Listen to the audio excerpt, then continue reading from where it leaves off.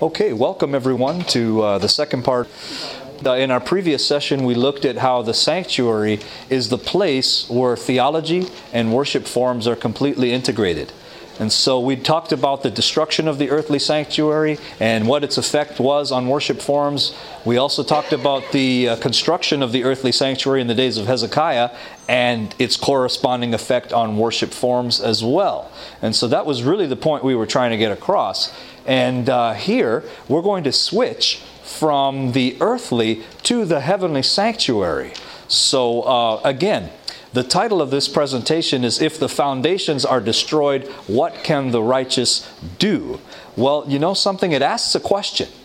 But the answer to that question is in the very next text. And we're going to get to that. All right? But before we do, let's bow our heads for a word of prayer and ask the Lord to bless our study. Let's pray. Our gracious and loving Heavenly Father, we're so thankful for Jesus. We're thankful for the plan of salvation.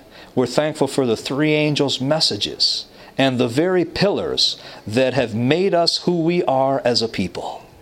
Father, I ask that you will send your Holy Spirit now in order to help us to grapple with issues that are of a sensitive nature, but yet, Lord, we need to understand. Grant us your Spirit, Lord. Be with each and every person. May you minister to each and every soul during this presentation. And we thank you for hearing our prayers. In Jesus' name, amen. Well, why don't you turn there with me? Psalm chapter 11, verses 3 and 4. Psalm chapter 11.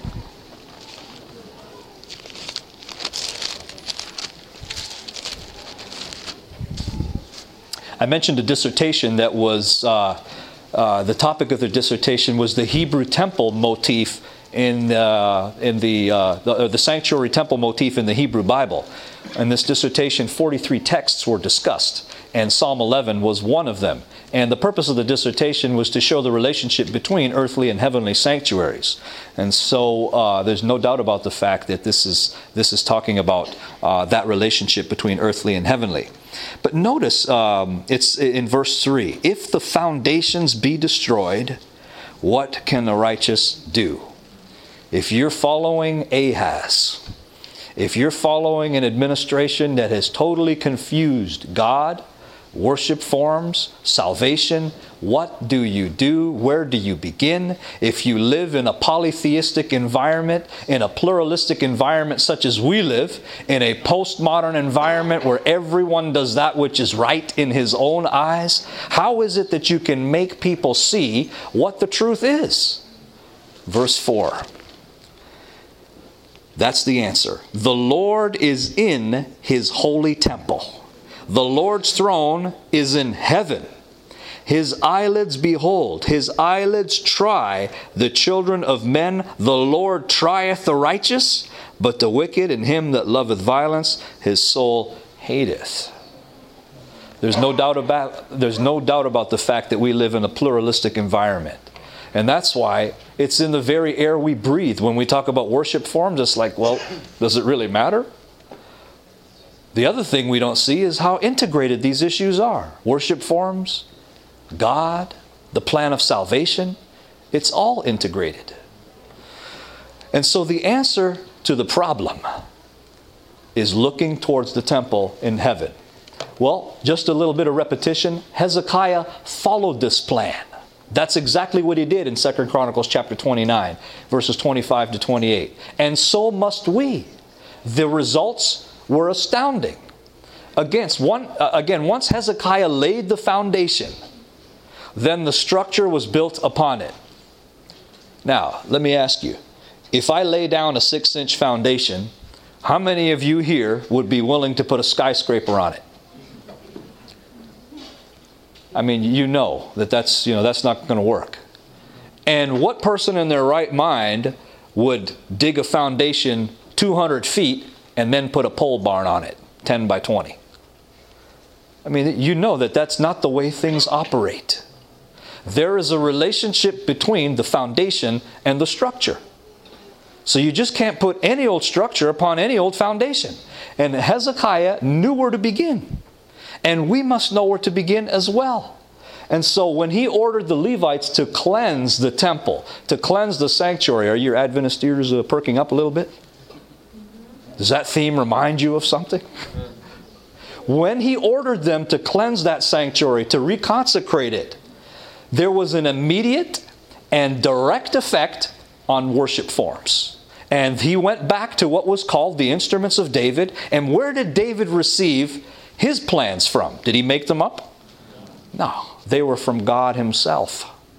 And that's why when you read 2 Chronicles 29 verse 25, and it mentions the liturgy and the instruments that were to be used, it directly then states the authority upon which that counsel was given. Not just Gad and Nathan and so forth and so on, but so was the commandment of the Lord by his prophets. There is a very close relationship between worship forms and authority. We ought to know that as Sabbath keepers.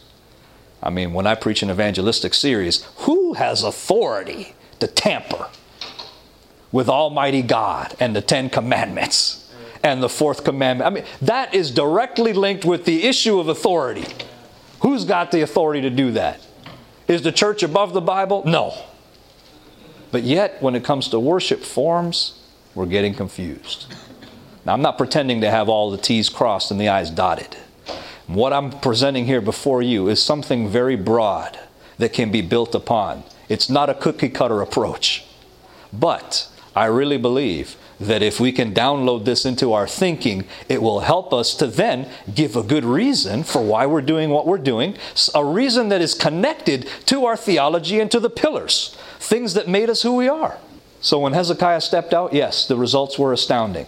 They had never celebrated a Passover like that for a long, long time. Just making some applications now. Doesn't the Bible say in 1 Corinthians chapter 5, verse 7 and 8 that Christ is our Passover?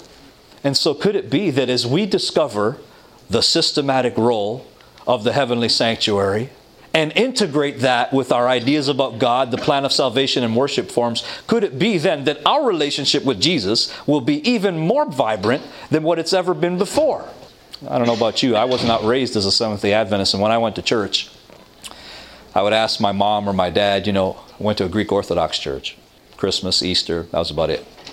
Why are we standing up at this time? I don't know. Why are we sitting down? I don't know. Why is the priest going around like this, with the incense? Why is he doing that? I don't know. Why is he walking around the altar? I don't know. Pretty soon you stop asking questions and you learn really quick that religion is not something you're supposed to understand. So you turn your brains off and you go to church and you stand up and you sit down and you do what you're supposed to do and you're out of there. So I remember attending my first evangelistic meeting, and the preacher preached on this text. Well, he didn't preach on it. He alluded to it, but it was like a lightning bolt in my mind. Isaiah 1:18, come now and let us reason together. That was a paradigmatic shift in my mind.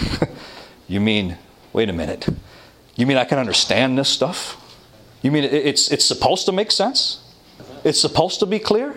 Well, duh. If there's a God who created the universe, what makes me think that he couldn't communicate clearly? And so when I began to understand, Jesus was somebody then totally new. Then I could worship him, with heart and with mind and with soul. Why? Because I understood now. And so could it be that as we uncover what God has given to us as a people, as we really grapple with it and integrate it with God and the plan of salvation and worship forms, could it be then as we begin to understand, and then as we begin to see the world as our mission field, we're just going to know Jesus a whole lot better. That's why they celebrated a Passover unlike any other Passover. There was an immediate explosion in evangelism as well. In 2 Chronicles chapter 30, verses 5 to 12, when they celebrated that Passover, they invited all the northern tribes. You remember what Jeroboam did, right? He turned his back on the sanctuary because he didn't want them to go down to Jerusalem 3 times a year. And so as a result, the people would go to Dan and Bethel. And so they were not going to the major festivals. They were not going to Passover and all the other ones. But now here you have a king that set things up in the right way. And now the immediate effect is, look, we got some northern brothers and sisters here. They haven't been here for a while. Did that just pop out of thin air? I mean, why didn't they think of that before?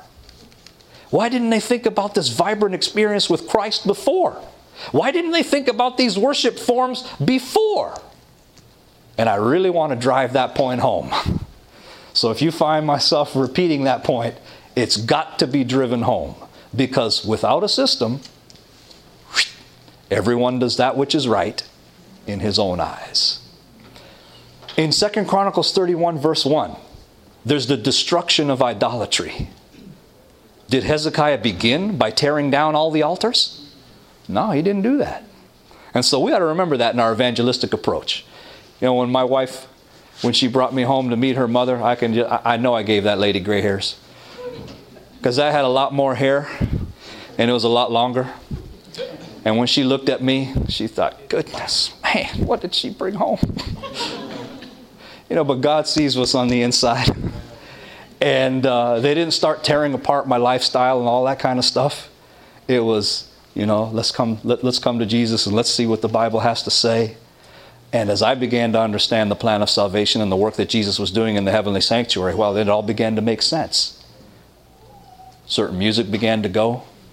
The gold chains began to go. The drinking began to go. All that stuff began to go. Why didn't it go before? Again, friends, when the sanctuary is cleansed and reconsecrated and set up, you will find a domino effect moving in the right direction. And then all the creativity that God has lavished on our young people and our not so young people and our musicians and our artists and so forth can be given some guidance. Without that, we're like a compass in the middle of the Pacific, not knowing which direction we're going into. Wherever way the wind blows, that's the way we're going to go. And so, you know, when I first came to church, nothing about the music was right. You know, I was a jazz rock drummer. And so everything I would hear would be filtered through that environment. Man, I wish the pianist would keep time. They slow down, they speed up, they can't do it right. But really, it was my own tastes that were out of whack. That's what was out of whack. But back in 1990, man, is it really that long? I expected church to be different. I really did. And so the music part didn't really bother me. And I sure wasn't there for the music at first, I can tell you that. And that wasn't because there were people there that didn't know how to play. But I'd really fallen in love with the three angels' messages. And that's really what's going to hold people. Okay? So there was the destruction of idolatry. In 2 Chronicles 31, verses 3 to 10, there was a complete explosion in tithes and offerings. Why weren't the people giving before? Why weren't they giving before? What happened? Again, friends, when you set the foundation according to the directions of God, there are all kinds of blessings. And I'm not going to pretend this morning that I know how to do all this stuff. I'm just grappling with it right now. And so we need to all work together in order to try to make this happen. In 2 Chronicles 31 verses 2, 11, and 19, the priests and the Levites are reestablished according to the proper order and administration. Kind of reminds me when the Seventh-day Adventist Church was floundering around the late 1800s into 1900. And Ellen White said in 1901, you know what? If there's not a major reorganization, if we don't begin to see the world as our mission field and organize ourselves in such a way to reach the world, what are we doing? But it was the whole vision of Jesus in the heavenly sanctuary that made that even possible. Do you remember what Jeroboam did in 1 Kings chapter 12? Now, when you set up your own worship services, then yeah, you can ordain your own priests and prophets in order to administer them. And obviously, there's not a connection between those priests and prophets and the theology of the sanctuary. It's not there. Now, this is very interesting because to me, this is the time in which we live right here. Whoops, I didn't mean to do that. This is the time in which we live. In 2 Chronicles 32, verses 1 to 23, the Assyrians are coming.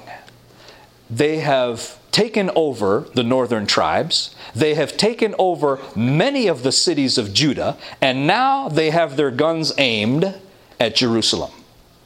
And the Rabshakeh is very intimidating. He says, don't let Hezekiah persuade you that the God of heaven is going to deliver you.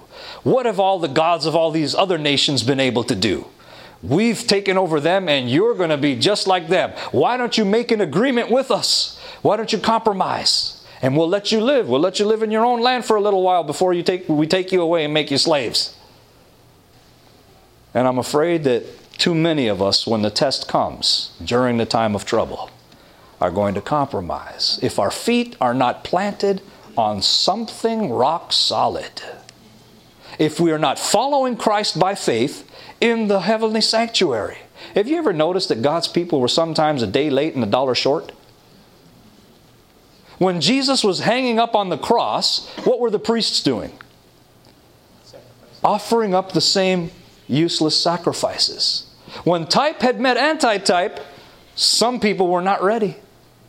In 1843 and in 1844, when the entire Christian world was studying Daniel chapter 8, verse 14, the same thing began to happen. Those that rejected that message were praying to someone that was in the holy place. And you need to read the book Early Writings. It was to the enemy of souls, because Jesus was no longer there. A day late and a dollar short. We need to follow Him where He is at. And if we don't do that, we're not going to be able to survive. Look at 2 Kings chapter 19, verse 15 for a minute. Very interesting. Now you think, well, what's this got to do about worship and worship forms and all that?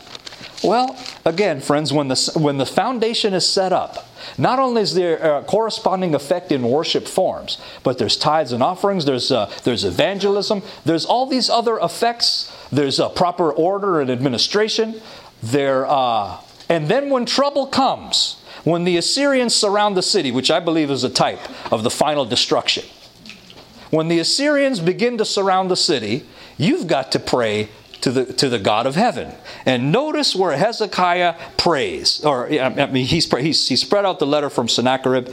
And in verse 15 it says, and Hezekiah prayed before the Lord and said, O Lord God of Israel, which dwells between the cherubims. Very interesting. Where's that? He's in the most holy place. That's where God is at. He says, O Lord God of Israel, which dwells between the cherubims, Thou art the God, even Thou alone of all the kingdoms of the earth. Thou hast made heaven and earth. Are you seeing the connections here between the sanctuary and creation and Sabbath?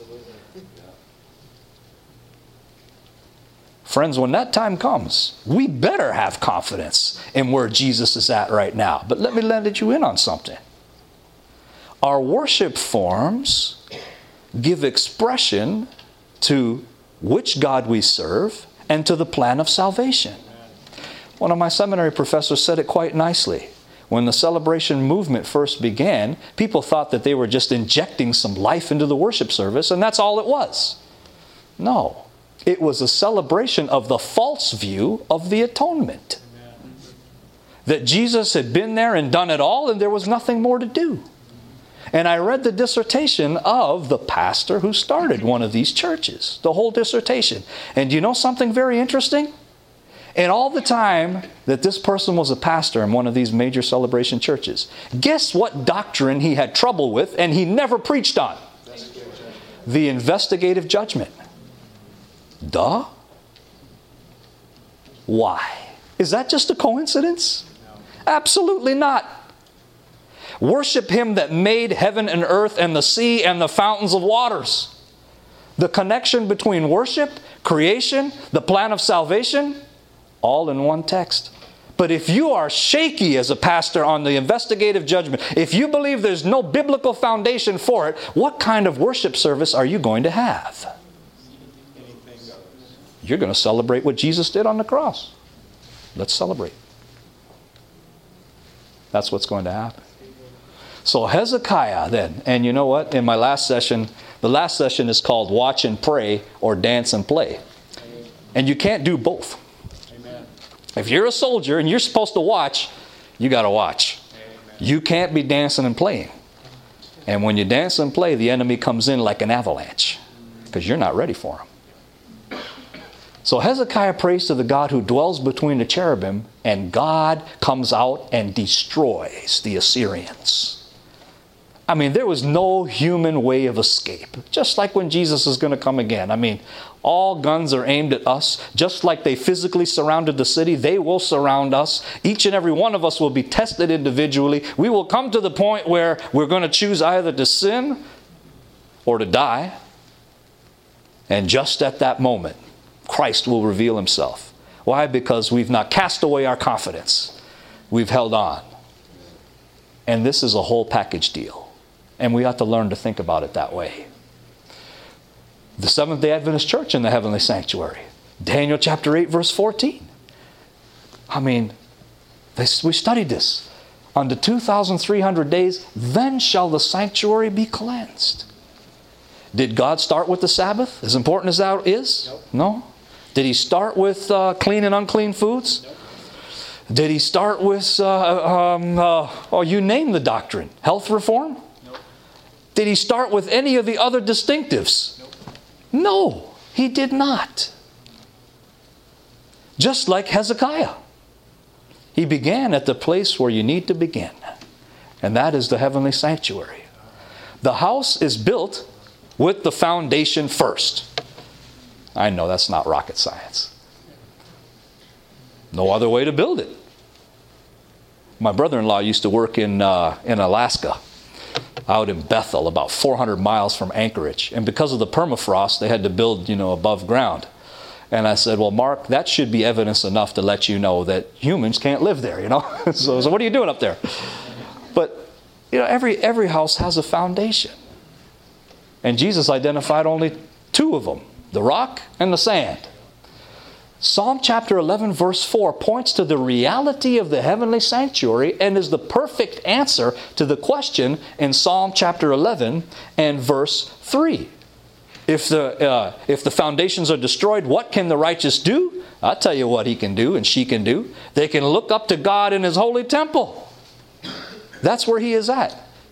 Have you read Revelation chapters 10 and 11 about the great disappointment? Take the book, eat it up. Sweet in your mouth, bitter in your belly.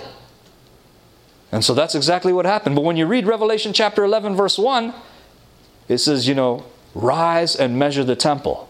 Well, what temple? Well, the earthly one had been destroyed. It can only be the heavenly one. And so the heavenly sanctuary is the answer. And we need to look at it more than just this is where the courtyard is, and this is where the altar is, and this is where all the furniture is, and this is the symbolic meaning of the furniture and all that. We need to move a quantum leap ahead of that and say, how does this as a system integrate our understanding of God, salvation, and worship forms? That's really the point here. The multiplicity of worship styles among us are evidence that we've neglected, rejected, or just failed to realize the grounding role of the sanctuary and its relation to worship. What has happened to some of our ministers that have forsaken the sanctuary? Sabbath is gone. Clean and unclean is gone. Why? Because it's a whole package deal. It's a whole package deal. Worship cannot exist outside of a greater context. It always assumes a context. Illustration. You read Genesis 1. Did God create, seed and then animals and all that and say, oh, wait a minute, I forgot to create the land. Oh, what a dummy. How could I have done that? I didn't even think about that. No. You find the environment created first. The firmament, the land, the sea, and then that which is in them. Things always assume a greater context. Worship is either grounded in the heavenly sanctuary or in the sanctuary itself, or it's grounded on philosophy. That's it. There's no such thing as a neutral worship style. There's no such thing. Now again, I haven't crossed all the T's and dotted all the I's. You can probably think of a million specific examples to bring before me. But I'm talking on a theological level now. If we don't have it on a theoretical level, there is absolutely no hope of solving it on a practical level. So, I have my opinions. The calves of Jeroboam and Ahaz are built upon the worship of nature. The calves of gold. That's how God was understood from the perspective of the calves of gold. They came from nature. You heard the story about the guy that said that, God creation, that's not a really big thing. I can do that. And so he challenged God to a contest. And they said, okay, well, let's begin. And the guy reached down to pick up some dirt, and God said, no, you get your own dirt.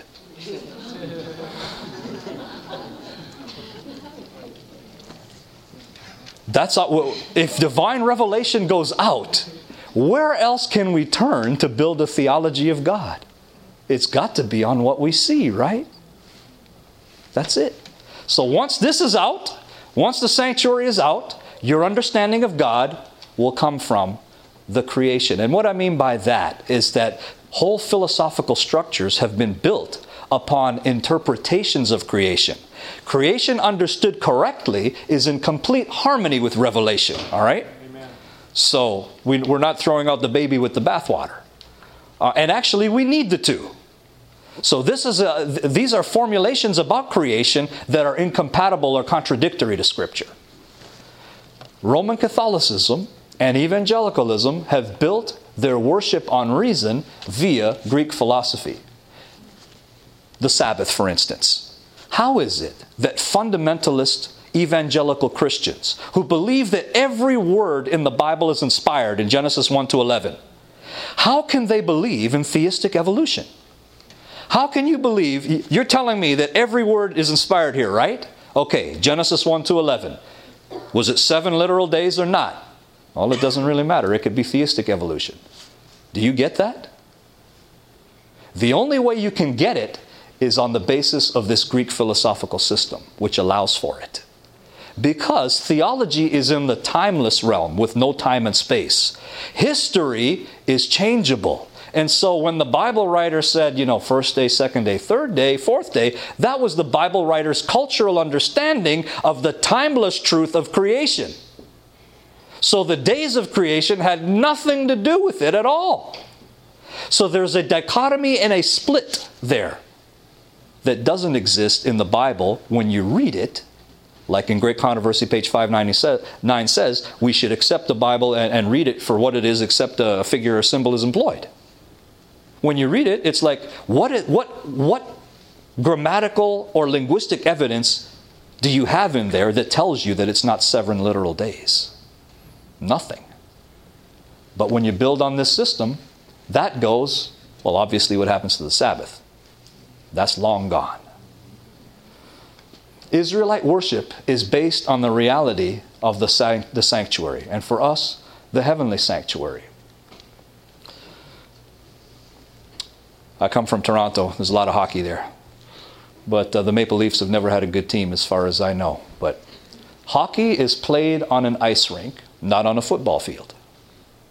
I know it's not major stuff. Here's another mind-boggling point. It's not possible to blend the ice rink with the football field. You must choose. We're dealing with two completely incompatible concepts. Either the Bible and the heavenly sanctuary, or Roman Catholicism and evangelicalism built on Greek philosophy. That's your choice. No middle ground. Now, just an illustration here about how important the heavenly sanctuary is. Most of you probably heard of Beethoven's Fifth Symphony. Pum, pum, pum, pum, dun, dun, dun, dun. Well, imagine I had a score of music here, and this was Beethoven's Fifth right here. This is all the data to Beethoven's Fifth. Now, how many of you could look at that and hear Beethoven's Fifth sounding in your mind? My wife can do it. She's got perfect pitch. That means that I can brag on her now because she's not here. When I first met her, I was practicing ear training. And so, I'm a drummer. There's drummers that are actually good musicians, by the way. No, I'm serious. that are good musicians. So I was working on my ear training, and she says, "Oh, can I help you?" And well, sure, yeah. So she got behind the piano, and I turned this way, and so anyway, I failed that test. I said, "Okay, well, maybe it's your turn now. Why don't I go behind the piano?" Okay, C, F, G, A flat. Oh, that's too easy. 2 notes. C, F. Oh, okay, 3 notes. 4 notes. 5 notes. 10 notes. 10 notes in my foot. She could name every single one. I said, "What hope is there for me? What am I doing here? Okay, but she could look at the score and it could sound off in her mind, okay? She actually had a test. This was very interesting. It taught me a lot about the Lord. I couldn't fool him, just because we couldn't fool her. She was in a musicianship class, and they didn't know what she could do. And the teacher said, "Has anybody seen this sheet of music before?" Nobody. "Okay, well, I want you to look at it for 20 minutes and then play it." All right, first guy got up. He played about 2-3 bars. The very best of them could get to bar 6 or 8. And then she got up, played the whole thing. Nobody got up after that. Rock musicians can be so egotistical. I invited her on purpose to one of our practice sessions. I said, "This is going to be good because I don't play a harmonic and melodic instrument. She can't critique me." So she came in there, and I tell you what, I'd never seen those guys so nervous before in all their life. Retuning and tuning their guitars and all that. What's the matter, fellas? Little intimidated?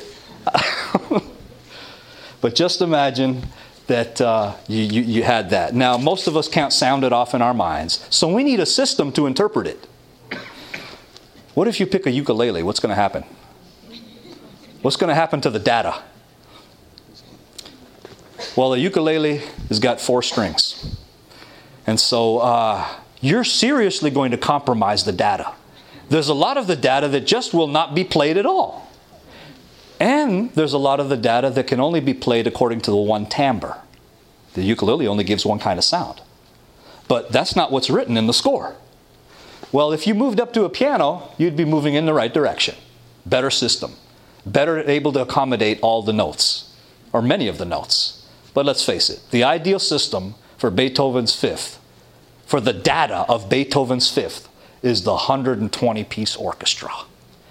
That way you know that all of the data is perfectly being accounted for. You're not going to have any nuts and bolts missing, nothing like that. It is all going to be integrated into that. That, let me submit to you, is the role of the sanctuary. It totally integrates all of the biblical data. Greek philosophy cannot do that. The systems that Protestantism and the Roman Catholic Church have built on cannot do that. Why? Because they look at Genesis 1-11 and a host of other teachings and say, that's culturally conditioned. That's the Bible writer's understanding of something. It's not really inspired, in other words. God built the sanctuary, and God designed certain instruments to be included and some to be excluded. The question is why? Was it an arbitrary decision? Does God do anything arbitrarily? No, not at all. So then what we must grapple with is, why did He pick some instruments and not others? What does this reveal to us about the biblical philosophy of music? That's really the question that I'm trying to get to right now. Because I know what's going on in your minds. Are you saying, Pastor, that we can only use a psaltery and a harp? Is that all you can use? Well, God gave the revelation at a certain point in time. And so when He picked some instruments and excluded others, we've got to think about why. Well, with stringed instruments, they can be used in such a way that the human voice is not covered up. Especially with a harp. Until this century, you couldn't really put a backbeat to a harp. A backbeat is your basic rock rhythm. That's never been done. And even with violins. Only when I grew up, listening to 70s and 80s rock music, did you have one or two groups using a violin like an electric guitar. Using it as a guitar solo. But Originally, it wasn't really designed for that. And so when you think of the sanctuary instruments, when it comes to melody and harmony, high scores. Now, obviously, you have rhythm. You can't have music without rhythm. Okay? And so, including the harps and excluding, did I say it? The drum set? Not percussion. Now, if you're confused about the difference between the drum set and percussion, you're going to want to come to a future seminar where we can deal a lot more in-depthly on that specific issue. But let's face it, except for the cymbal, those were excluded. And why? There's nothing intrinsically evil about a drum. But we'll talk about that a little bit later. This is my way of getting you back.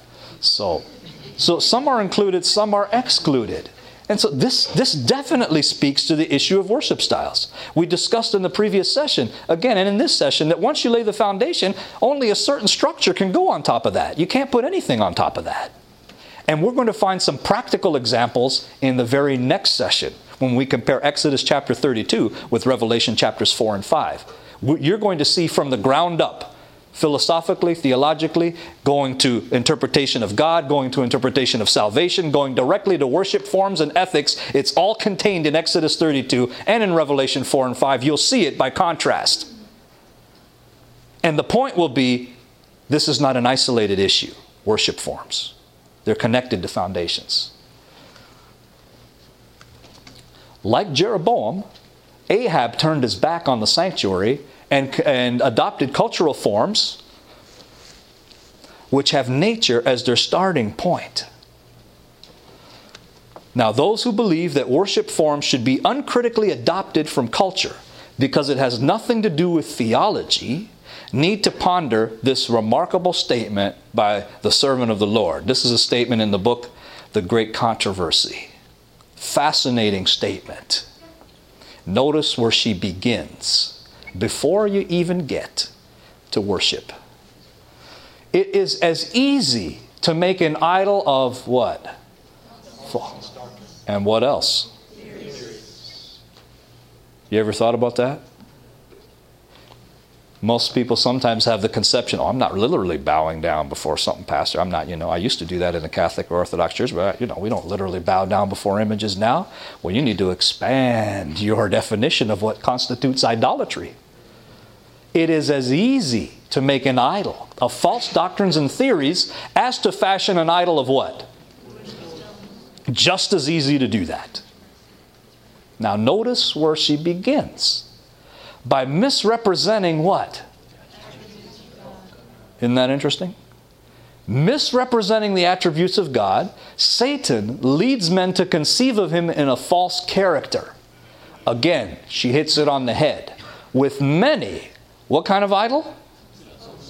A philosophical idol is enthroned in the place of Jehovah.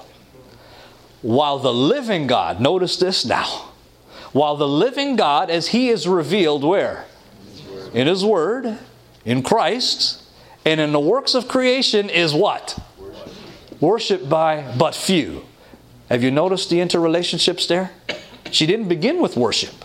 She said, this is what is happening.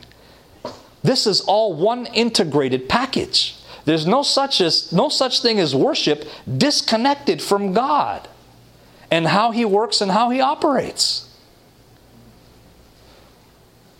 So, you got a philosophical idol on one end, while the living God, as He is revealed in His Word in Christ and in the works of creation, is worshipped by but few. Worship always assumes a philosophical, theological structure.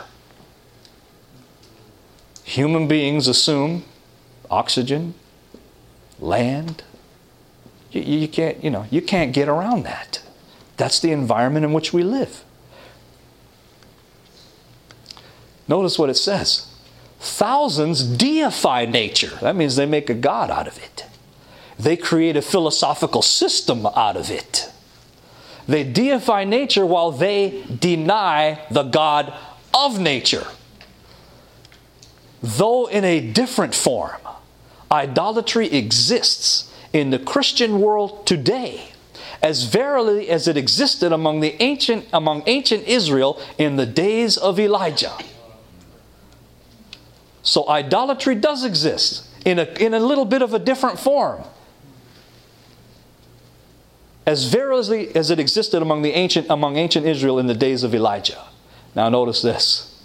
The God of many professedly wise men, of philosophers, poets, politicians, journalists, the God of polished fashionable circles, getting a little closer, of many colleges and universities, getting even closer, of some theological institutions,